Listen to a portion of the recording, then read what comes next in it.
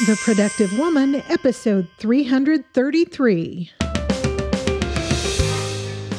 Hello and welcome to this episode of The Productive Woman. My name is Laura McClellan, and this is a podcast about productivity for busy women. My goal is to help you find the tools and encouragement you need to manage your time, life, stress, and stuff so you can accomplish the things you care about most and make a life that matters. Thank you so much for joining me. In this episode, I'll share with you my conversation with special education professional, mom, and military wife, Carla Swartz. You'll find more information about Carla, along with links to resources she recommends and the various ways you can connect with her online in the show notes for this episode at theproductivewoman.com/333. This episode is brought to you by Calm. You know, one of the most powerful ways to improve your overall health and happiness is to get a good night's sleep. But if your daily routine has changed, as has been the case for many of us during these pandemic times, it can be harder to fall and stay asleep. And that's why I'm excited to partner with Calm, the app designed to help you ease stress and get the best sleep of your life. And when you relieve anxiety and improve your sleep, you feel better in every part of your life.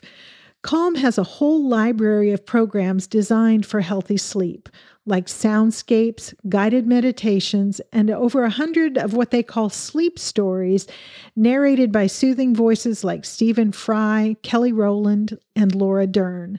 Over 85 million people around the world use Calm to take care of their minds and get better sleep. And I can attest to the fact that it really works. Those sleep stories, the narrations are great. The stories are interesting as far as I can tell, because I have to confess, I have never heard the end of one of the stories. I always fall asleep well before the story ends. Sometimes I try to play a story over again so I can hear how it ends, but I've never gotten to the end.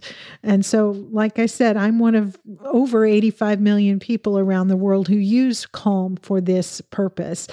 If you go to calm.com/TPW, they are offering you a limited time offer of 40% off a Calm premium subscription, which includes hundreds of hours of programming, all these sleep stories, guided meditations. You can use it for more than just getting to sleep, but I can tell you it makes such a huge difference for me in my ability to get to sleep. Get the Calm app and experience a transformation in the way you sleep. As I said, for listeners of this podcast, they're offering a special limited time promotion of 40% off their Calm premium subscription.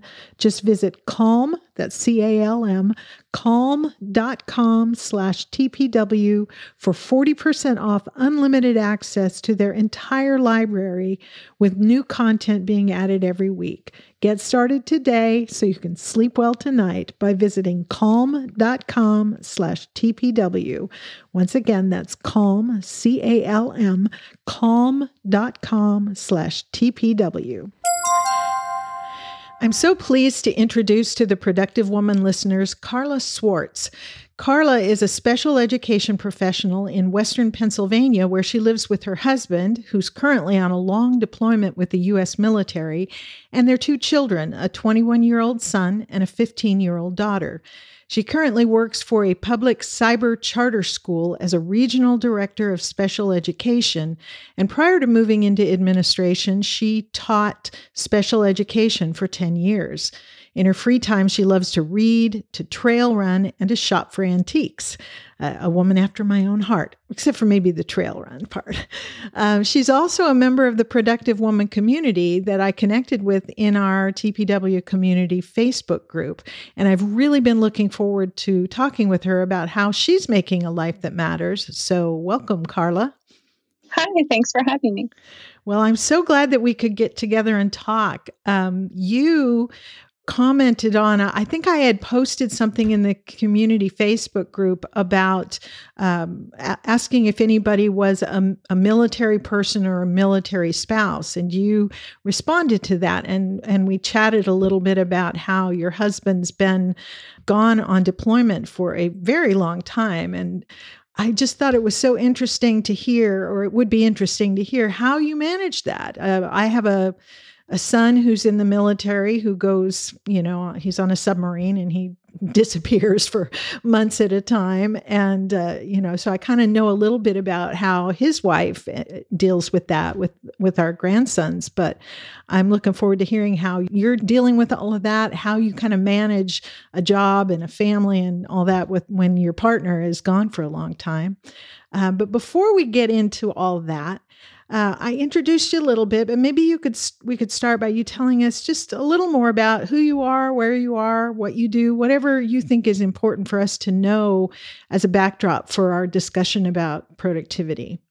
So I am from Western Pennsylvania. I've been here since I was 14. I met my husband in high school. We actually started dating when we were in 10th grade. So we've been happily married and had 2 children over the past 21 years. I have always known I wanted to be in the education field. It was a passion of mine since I became a mother, and just learning how to interact and spend time with my son and then my daughter. And so my career kind of blossomed as they were growing. We kind of grew up together to manage all of those things. Now, as they're older, I found myself ready to move into the administrative role, and that's what I've been doing for the past 4 years. My husband's been in the military since 18 years of age and just been a part of our past 21 years. This is his 3rd deployment. And throughout the 21 years were a lot of trainings, guard weekends, things of that nature. So it's something we are very experienced in dealing with, but each time's very different. And so kind of just navigating all of that and growing as a family and balancing that with my career has always been a challenge, but I think I'm getting better at it as I get older. Yeah, it's interesting, especially when I can imagine when the kids were younger, deployments really are a challenge. If you're a working mom and now you don't have that backup of a partner who's there, hands-on to sort of share the load with a little bit. And I want to talk about that in, maybe in a minute, but let's talk right now about just the general stuff as far as how you're getting the things done that are important to you. And I think it's always helpful when we're talking about productivity and the routines and the things that we do and the tools that work for us, it's helpful to have a little context for those sorts of things. And to me, that context is, well, what is your life like? Because what works for a person, like me, my kids are all grown and gone, and my husband's here all the time.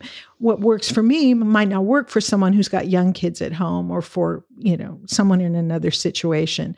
So if there is such a thing for you as a typical day, what might that look like?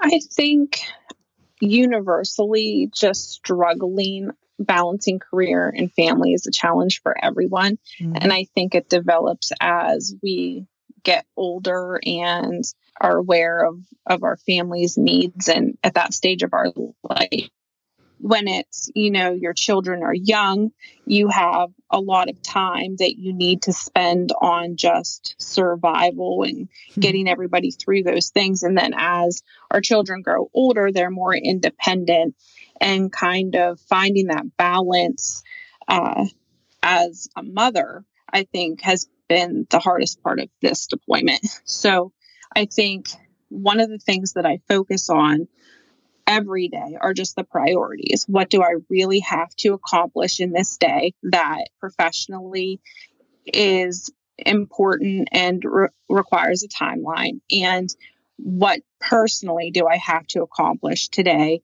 that absolutely needs done? What bills need paid? What household items need done that aren't going to pile up?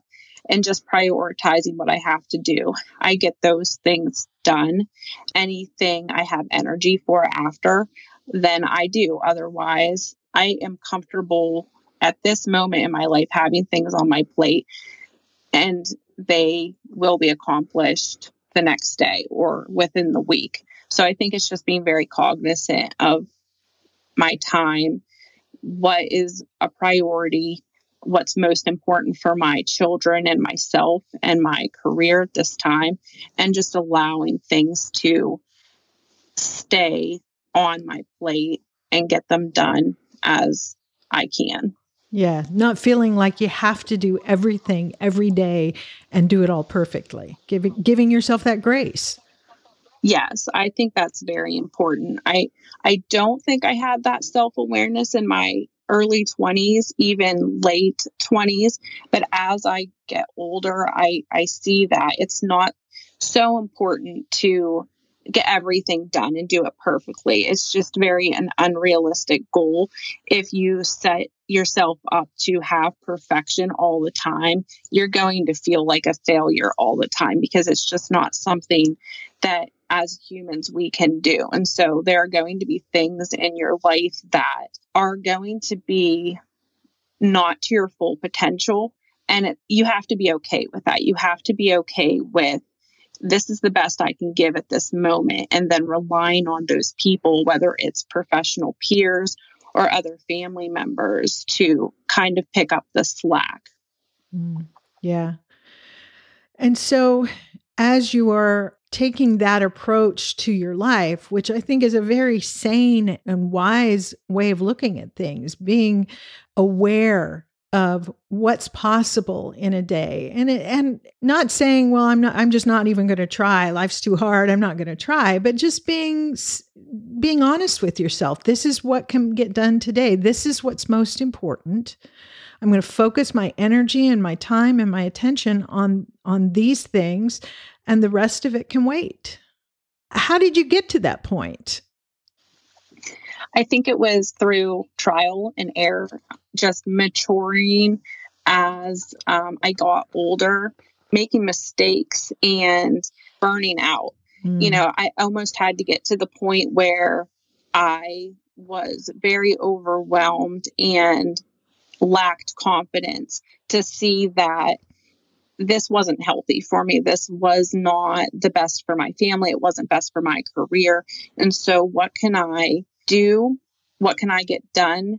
And what can I ask for help with?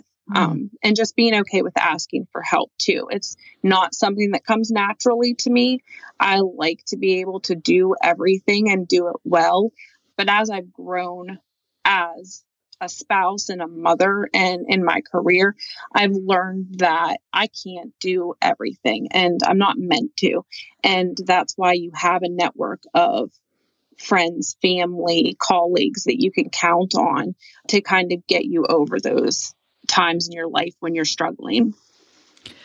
Yeah. And so with your husband gone for long stretches of time on deployment, do you live somewhere where you have a family nearby who can step in and be a support system for you? Or how did you build that? I'm very fortunate that my in-laws are within 5 miles of my house. My parents are within 10 miles of my house. I have siblings that are close. My sister-in-law is very close. And then I'm lucky to have very good friends that I can rely on to help me. My neighbors. I think just even when I feel like I don't have somebody close, I do. If my neighbor sees me struggling, taking up the trash in the driveway, her husband comes over. If a pipe freezes, I have somebody to call. So it's just people are aware of my situation right now. And I think even when I don't seek out help for myself, they ask me how I am or ask if I need assistance and kind of force me to allow the help. That's such a great thing to have people around you like that, and to have developed that network that can support you in the times when your husband is gone and you're kind of having to deal with it. Otherwise, you'd be dealing with it all alone. What would you say to maybe a woman who's in a similar situation, but maybe the military has moved her to somewhere where she doesn't have family nearby? How do you, any ideas on developing a network for support during those deployments for that kind of person who's not living where they grew up and doesn't have, parents and siblings to call upon? I've always had my family, but I've encountered times in my life where I haven't maybe had a really good friend close at hand to help, or siblings or friends that I've had are at different points in their lives where they're just not available. Mm-hmm. I'm not a very outgoing person. And I think in those times, I have to force myself to network myself as a mom, a friend, and an employee. Just, I have to force myself out of my comfort zone and search out things within my community, people around me that in times when you need it, come to your circle. I'm a very big believer that your circle changes as your life kind of grows, and why you always have those consistent people that remain in your life. There are also times where people pop into your life when you just need them, but you have to let yourself be open to that relationship. And so going into the community, finding a mom support group or joining one on Facebook, or walking to your neighbor's house that you have never talked to and just putting yourself out there is really helpful. It's the times where I isolate myself that I find that I become overwhelmed or feel very lonely. And so I have to seek those relationships out for myself. At times, they're not always going to come to you. So just stepping out of your comfort zone and being open to new relationships, new people in your life, and letting people know that you're vulnerable and you need help, not keeping it all inside. Yeah. And that's hard for a lot of us. As you were talking about, I was thinking about some of the writing that Brene Brown has done on the importance of connection and the necessity for being willing to be vulnerable in order to connect with other people. And that's hard for a lot of us in this, 21st century day and age, to allow ourselves to be vulnerable and to be seen as vulnerable, and to recognize that that's not weakness, that's human. We need each other, and to pretend otherwise is to isolate ourselves in a way that that doesn't serve us or anybody else. Yes, I definitely, like I said, it's my nature. I'm a very shy person until you get to know me. And I enjoy observation and people watching rather than really interacting a lot. And so over the years, I've really grown in that area. I think in my career, I think that's especially helped because I'm forced to be in situations that are uncomfortable and forced to interact and talk and present and lead things that, I naturally wouldn't put myself in those situations. And so I think the more you make yourself do something, the easier it is. Mm-hmm. Yeah. Wow. That's a lot of really profound insight there. Something that, as an introvert myself, so much of what you're saying resonates with me. On a very practical level, I want to pivot a little bit into sort of a practical level of, as you are, getting the things done that you need to do during the day and the priorities that are important to you. I'd like to maybe dig in a little bit to how you make that work. So, for instance, are you an early riser, a late stayer upper, or some combination of the two? What does your actual day look like? So I am an early riser. I like to wake up early and start my day. Right now, I've been doing a treadmill workout that's programmed into my treadmill. I just hop on it. That's when I listen to my morning podcasts and kind of clear my mind and start the day. I've especially found that structure hard to keep with working from home because I'm not going to an office and my desk is literally 5 feet away from my bed. It's so easy to push snooze and stay in bed for an extra 15, 20 minutes. But I have found that cognitively, I'm just not at my best when I do that. I really need that time in the morning to prepare myself for the day, have a couple moments to myself where, people aren't reaching out to me to problem solve and ask questions if I haven't allowed myself to have that time. So I typically wake up currently between 5 and 5:30. I do my workout, listen to a podcast, and then I, can shower and start my day.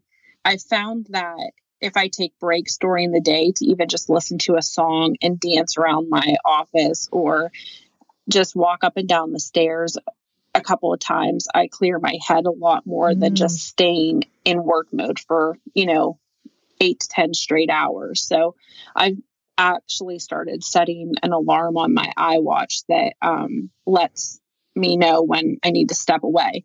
And even if it's telling a colleague, call my cell phone instead of my office phone so that I can walk around, it helps me. So that's typically how I get, through my day. I start very early, have some time to myself, and then get into my day. And I find it a lot easier to do all of the things I need to do. Mm.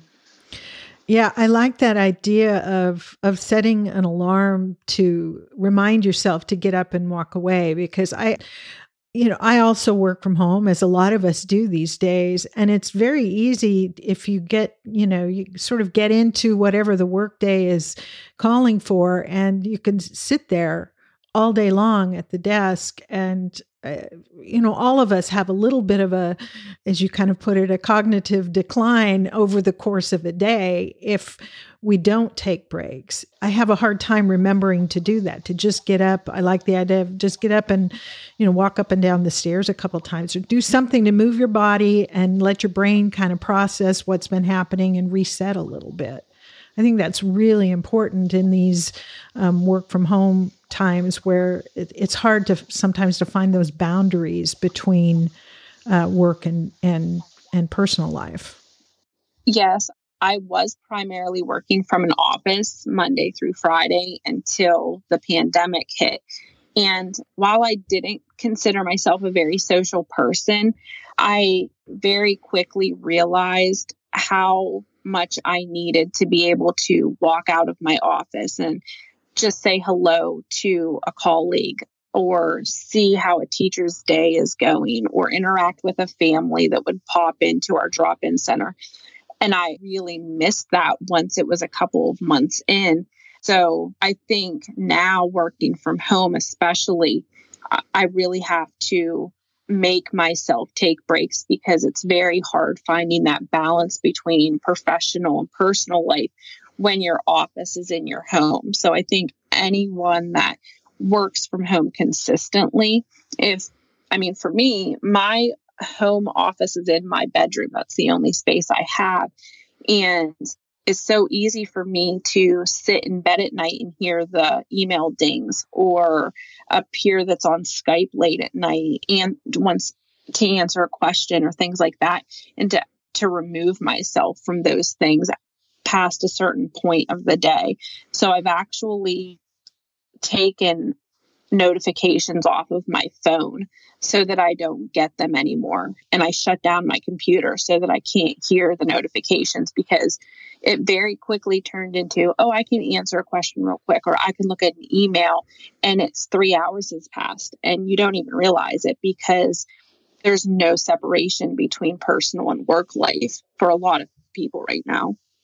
Yeah, boy, that is so true. And that's a great way of dealing with it, taking the notifications off and shutting your computer down. I'm fortunate to have a separate room for my home office. So, I don't have the concern of it talking to me when I've left work, so to speak, for the day. But I do have a ritual at the end of the day where I enter my time, I put things away, clear off my desk, and then I close the doors to my office and try not to come back in here again, at least not for work. I may come in to do certain things for the productive woman. But for my legal practice, I really try to, signal to myself that that part of the day is done and close the door and walk away from it. I think each of us has to find a way to create those boundaries. Each of us that's working from home during this pandemic time. We've talked a little bit about this, but I'd like to go back to one of the things I always like to talk with guests about is, what are the challenges you face in terms of being productive in the way that you want to and getting the things done that are important to you. And I'd love to hear what, at this stage of your life, or maybe over time, both in the context of when your husband's deployed and when he's home, what do you find are your biggest challenges when it comes to managing your life in general and being productive in the way you want to be?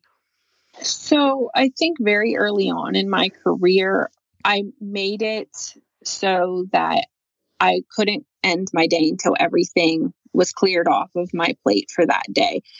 And it quickly, especially when you're a teacher, it becomes very difficult to do because a teacher's work is never really done, and you can plan and plan and plan and still have more to do. And it's very similar in an administrative role in a school. You always have teachers that have questions, or parents that are reaching out to you, or supervisors that, have more work for you to do. And I think the balance in that is always difficult. And there's always certain times in any career that are busier than others.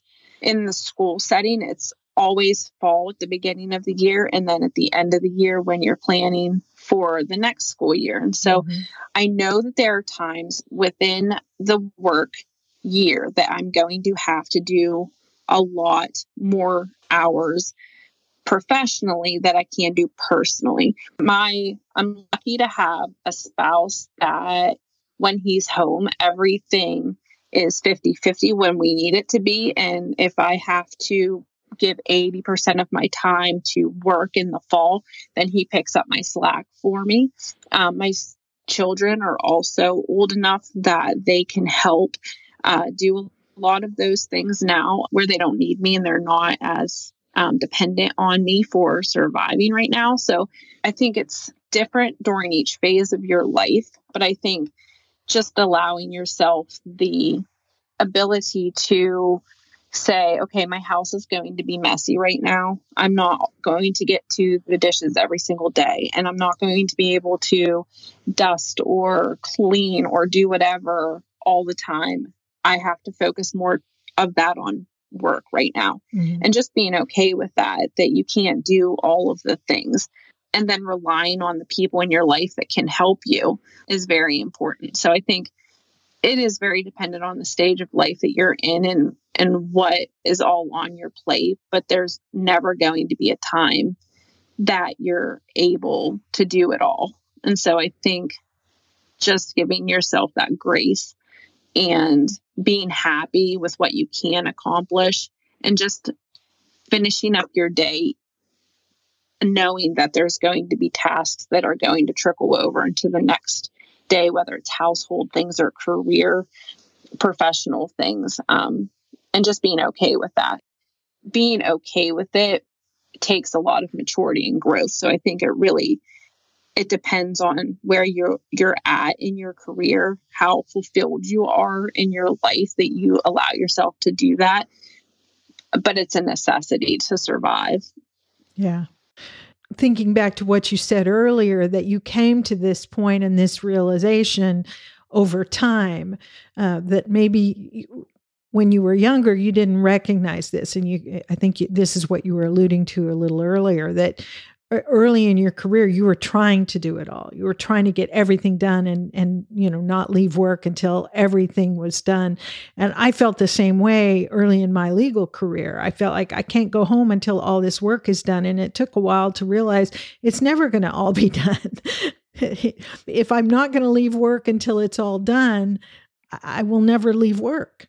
Yes. And I have teachers and managers that are under me, and I say that a lot, and I often feel like I'm preaching to them that work's always going to be there. Your kids aren't always going to be young, and your husband's not always going to want to wait for you to finish things for you to have quality time with him. So just making sure that you're balancing those things is so important, because I think we all have those scenarios in our head where you can think of a time where you wish you would have played with your kids longer, or you wish you would have, taken the time to go to an antique fair that you really wanted to, and you skipped it to do email or whatever.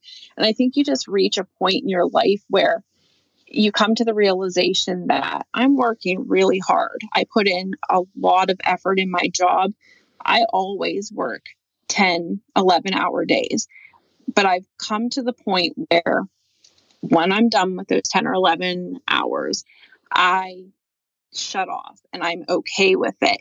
And no matter how often you tell others that through your experiences, it's almost as if they have to live it for themselves and figure it out to believe it. Because like I said, I think a lot of people that I supervise or interact with every day, I tell them these things, and it's just so hard to get them to believe it for themselves. And I wish that I could. That's one thing I really try very hard to say when I'm onboarding anybody at work, is just really take that time and don't let yourself burn out, because you're not a good spouse, you're not a good mother, you're not a good employee when you've reached that point. Yeah. Yeah, there's so much truth there, and so much wisdom and it does seem like we all have to go through that ourselves before we realize, no, that's really true. That thing that other woman, that older woman, or that, woman with more experience has been telling me, it's actually true. And I remember when my kids were very young, of course, just like everybody else, when older moms would say, oh yeah, I know it's tiring, but they stay little for such a short period of time. You won't always feel this way. Cherish the time you have with them. And I would roll my eyes and think, you're out of your mind. I'm drowning here. And now I look back, from years later with my kids all grown and gone, and several of them having kids of their own, and thinking that they were absolutely right. It was a blink of an eye and they were gone. Yeah. So, I guess we learn through time, don't we, Carla? Yes, definitely. And I can speak to that now with my son's 21 or 22. He just turned 22, and my daughter's 15. And the first two deployments of my marriage, my kids were very young. The first one, my daughter Abigail, was only 2 weeks old, and my husband left for 18 months for a deployment. And my son was 6 at the time. And then the second time he left, my daughter was 7 and my son was 13, 14. And so each one of those deployments has been very different in my parenting and interaction with my kids, and how much time it took as a mother versus and professionally during that time. I think a lot of my energy was spent being a mother and worrying about my kids and how they were missing their father, and trying to play both roles and give them everything they needed. And now this third deployment has really changed. I thought I had it all together. When he announced he was being deployed, I was like, okay, this is the third one. I've been through this. I know what to do. It's going to be so much easier this time because the kids are older. When he left in July, all of a sudden it was like, okay, my son's in college. My daughter's just at that age where she doesn't want to interact or talk to me unless she needs food or money or a ride somewhere. And it was like, wow, this is really a lot lonelier than I thought it was going to be. And so I dove into my professional things more so, because they don't need me as much right now. So I think balancing that each deployment has been a lot different. And I have expectations going into each one that it's going to be the same. And it's not. You have to really allow yourself to not expect things to be as you think they're going to be. And so just navigating each one. So I think this time I dove into my career a lot more. And now I'm kind of learning like, okay, she's a teenager. She still does need me. I need to interact with her even when I think she doesn't want me to. So then I backed off a little bit and I'm trying to equal professional and personal life again. So I think just that balance is so different at each stage of your life. And when you're a military spouse, it's very different each time. You can't just expect things to be the same. And so that was a hard adjustment for me this time. So he's been gone since July, as we're talking or I guess that's July of 2020. We're talking right now, it's late January of 2021. When's he coming home? He comes home in May of this year, the end of May. So May 30th to like the first week of June. Okay. And you've said this is the third time that he's been away for a long stretch of time. How do you maintain that relationship with him when he's gone for long periods of time? How does that work? It's very difficult. I've likened it to you're not really married when he's away, if that makes sense. So you have this like pen pal relationship and your conversations are very like, what's the weather? What did you eat today? How was work? And while those conversations are they happen in a marriage all the time, but it's different when you're in person versus thousands of miles away. So when you're talking in the kitchen and you're in close contact and, you touch your spouse's hand or lean over to give them a kiss and like none of that's there. So it's a very casual friend-like relationship. And that's really hard to adjust to. It takes a long time for it to be like a feeling like it's normal. And then when you feel like it's normal, you feel guilty about it because you're like, well, I shouldn't feel this way. He's my husband. I should not be okay with this, but you have to be okay with how things are in your relationship. You also become very different people. You grow individually and not together. And while that's important in any marriage, it's very hard to come back or come together after a long deployment and see how much they've grown without you. And any relationship, you like to feel like, well, he's not going to be happy without seeing me every day and being able to do all of those things. And, she's going to be really unhappy at home. And it's almost like you're really happy that they're successful and really happy that they're independent and able to make decisions. But then you're like, oh, well, they don't need me as much as I thought. And while that's not necessarily the truest statement, it's kind of like a survival mode and you do what you have to do. It's really difficult to come back home and navigate that relationship once he gets back. So I always say while the deployment's a year long, it really takes probably 2 years out of your life because you spend so much time before the deployment feeling all of those feelings and getting overwhelmed by the thought of what's going to happen. Then you're in it and you're in survival mode and you do what you have to do. And then when you get back to things, it takes several months to like get back into your routine and do the things that you always did as a couple and feel comfortable about it. So military life's really hard. And I think I'm lucky that he's in the National Guard, so we don't travel. I don't have to travel a lot. He does. And so we're not uprooting our family all of the time, but he is uprooting himself all the time. So I think it's difficult for him. I think he has a lot of things that I could never understand going on. And then he doesn't understand the things that go on at home that are just without him here really hard. And so just when he comes back, trying to figure out like, okay, how do we work together now as a couple and get through all of that? So it takes a lot of time and you have to be okay with being uncomfortable with each other. Yeah, I can only imagine. Like I said, I've seen it from a distance with our our oldest son, who's been in the U.S. Navy for many years, and he and his wife have 3 little boys, and he goes out for, I don't think he's ever been gone like a full year, but several months at a time. And he's on a submarine, so there are long stretches of time where he's incommunicado. You can't reach him at all.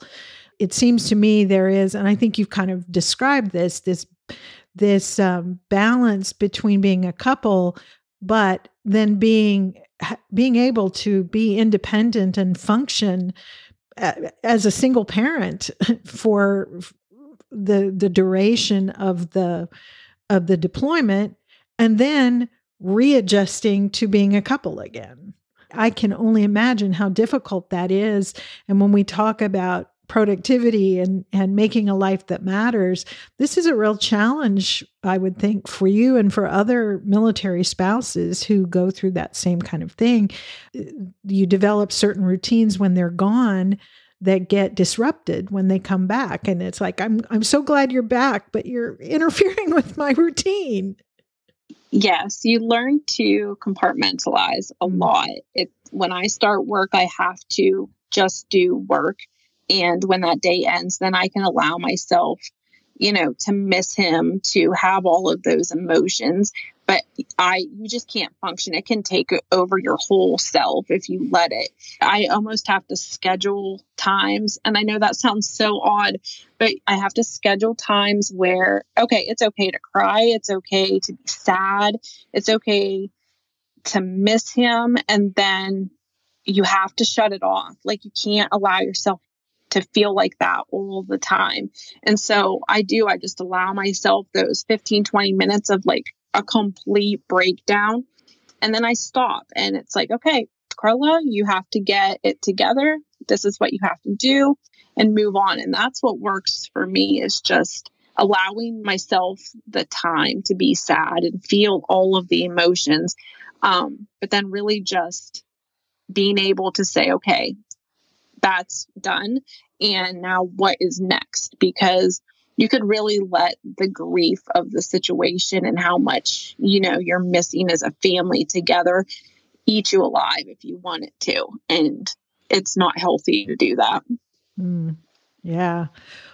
There's so much there, and so much that I feel like the rest of us can learn from, even those of us who don't have a spouse that, has to go off for months at a time for various things. I mean, I think similar situations besides military families, I know in Texas and other parts of the country here, and maybe in other parts of the world, there are spouses who work on oil rigs or something and that are gone for long periods of time. And so it's a similar kind of situation. And every family, I think, probably has to find for themselves a way of functioning in that and a way of making it work for them. But I think we can all learn some lessons from some of the things that you've been talking about today, and allowing ourselves time to feel the feelings of whatever situation we're in, but then sort of girding our loins, so to speak, and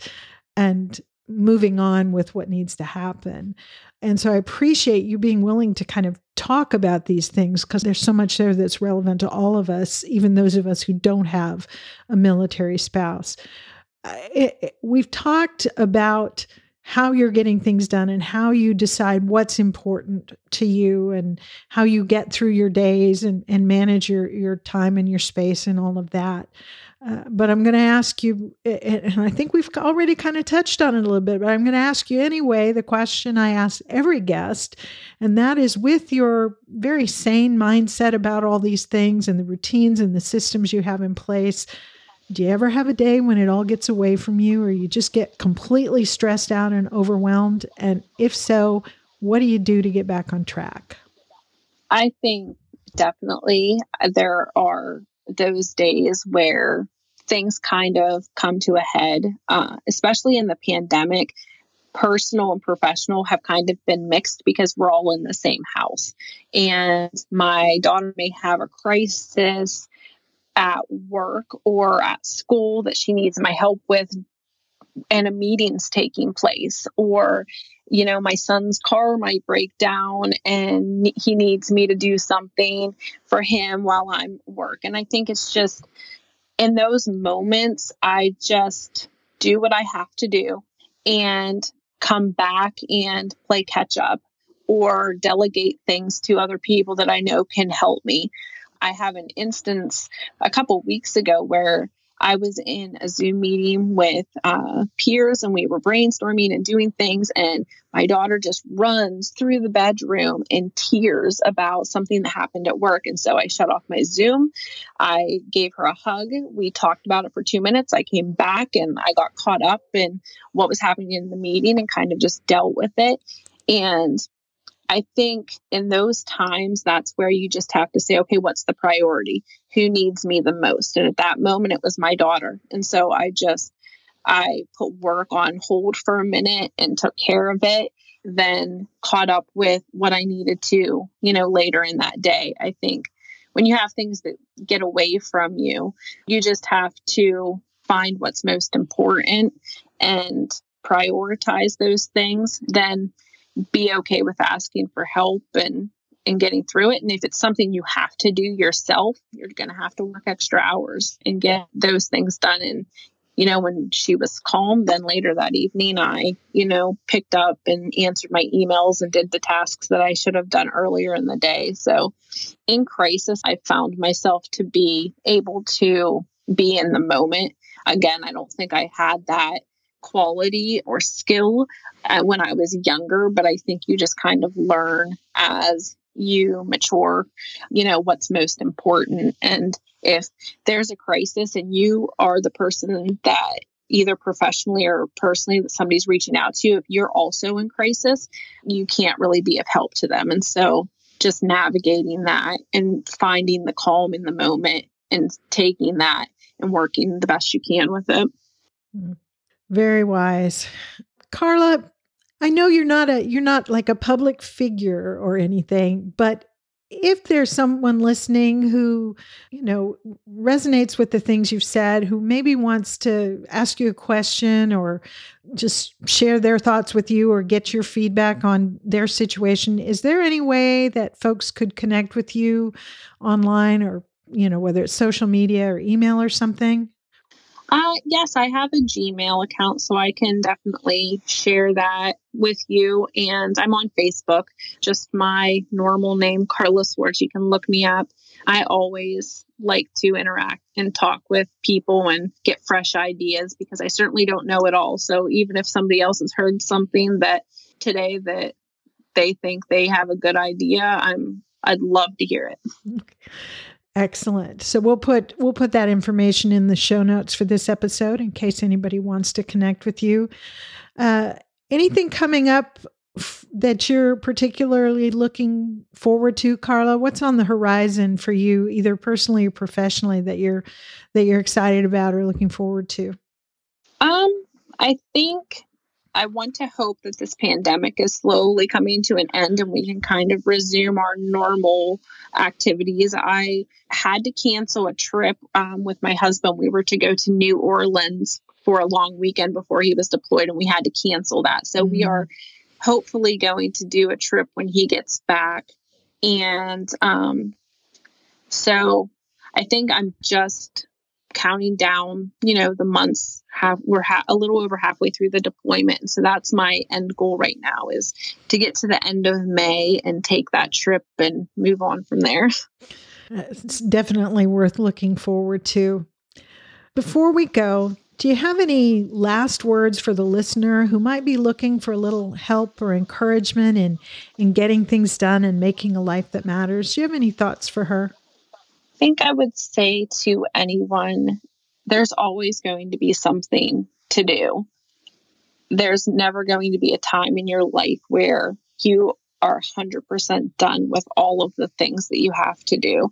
And whether that's being a stay-at-home mom or a professional, just be okay with letting things on your plate and not stressing about getting everything done. I've been very aware that as I reach the age of 40, that you only have this one life, and you only have the people in your circle with you for so long. And so the relationships that you build and the people in your life that you love, they need to know that you admire them and love them, and making time for that over some of these silly things that we waste our energy on is really what's most important.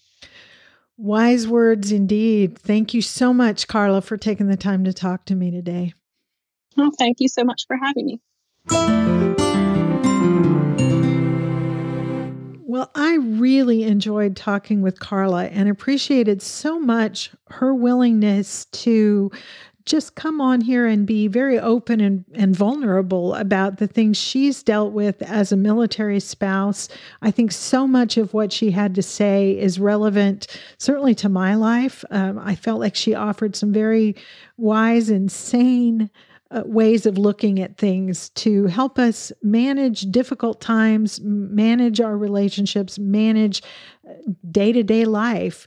I hope you enjoyed the conversation I had with her and her thoughts on how she's making a life that matters and the encouragement she offered to the rest of us. But what do you think? Do you have any questions or thoughts on the things that Carla and I talked about? You can share those questions or thoughts in the comments section of the show notes for this episode, which you will find at theproductivewoman.com/333. You can also post a comment or question on the Productive Woman Facebook page. And if you are a member of the Productive Woman Community Facebook group, Carla is a member there as well. That's where she and I connected and had the conversation that led me to invite her to be my guest on the show. So reach out to either one of us there to talk about the things we talked about here. If you prefer to share your thoughts with me privately, you can always email your questions, comments, or suggestions to me at feedback@theproductivewoman.com, and I would love to hear from you.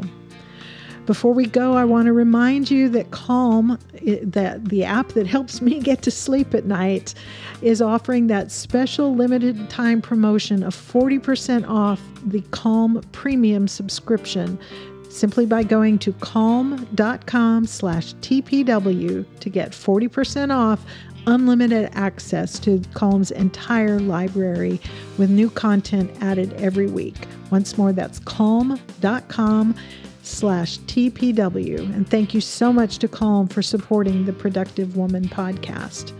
And that's it for this episode of The Productive Woman. I hope you enjoyed it. I hope you found something that is helpful and encouraging to you. Thank you so much for spending this time with me and with Carla. I look forward to talking with you again very soon. So until next time, remember, extend grace to each other and to yourself, and go make your life matter.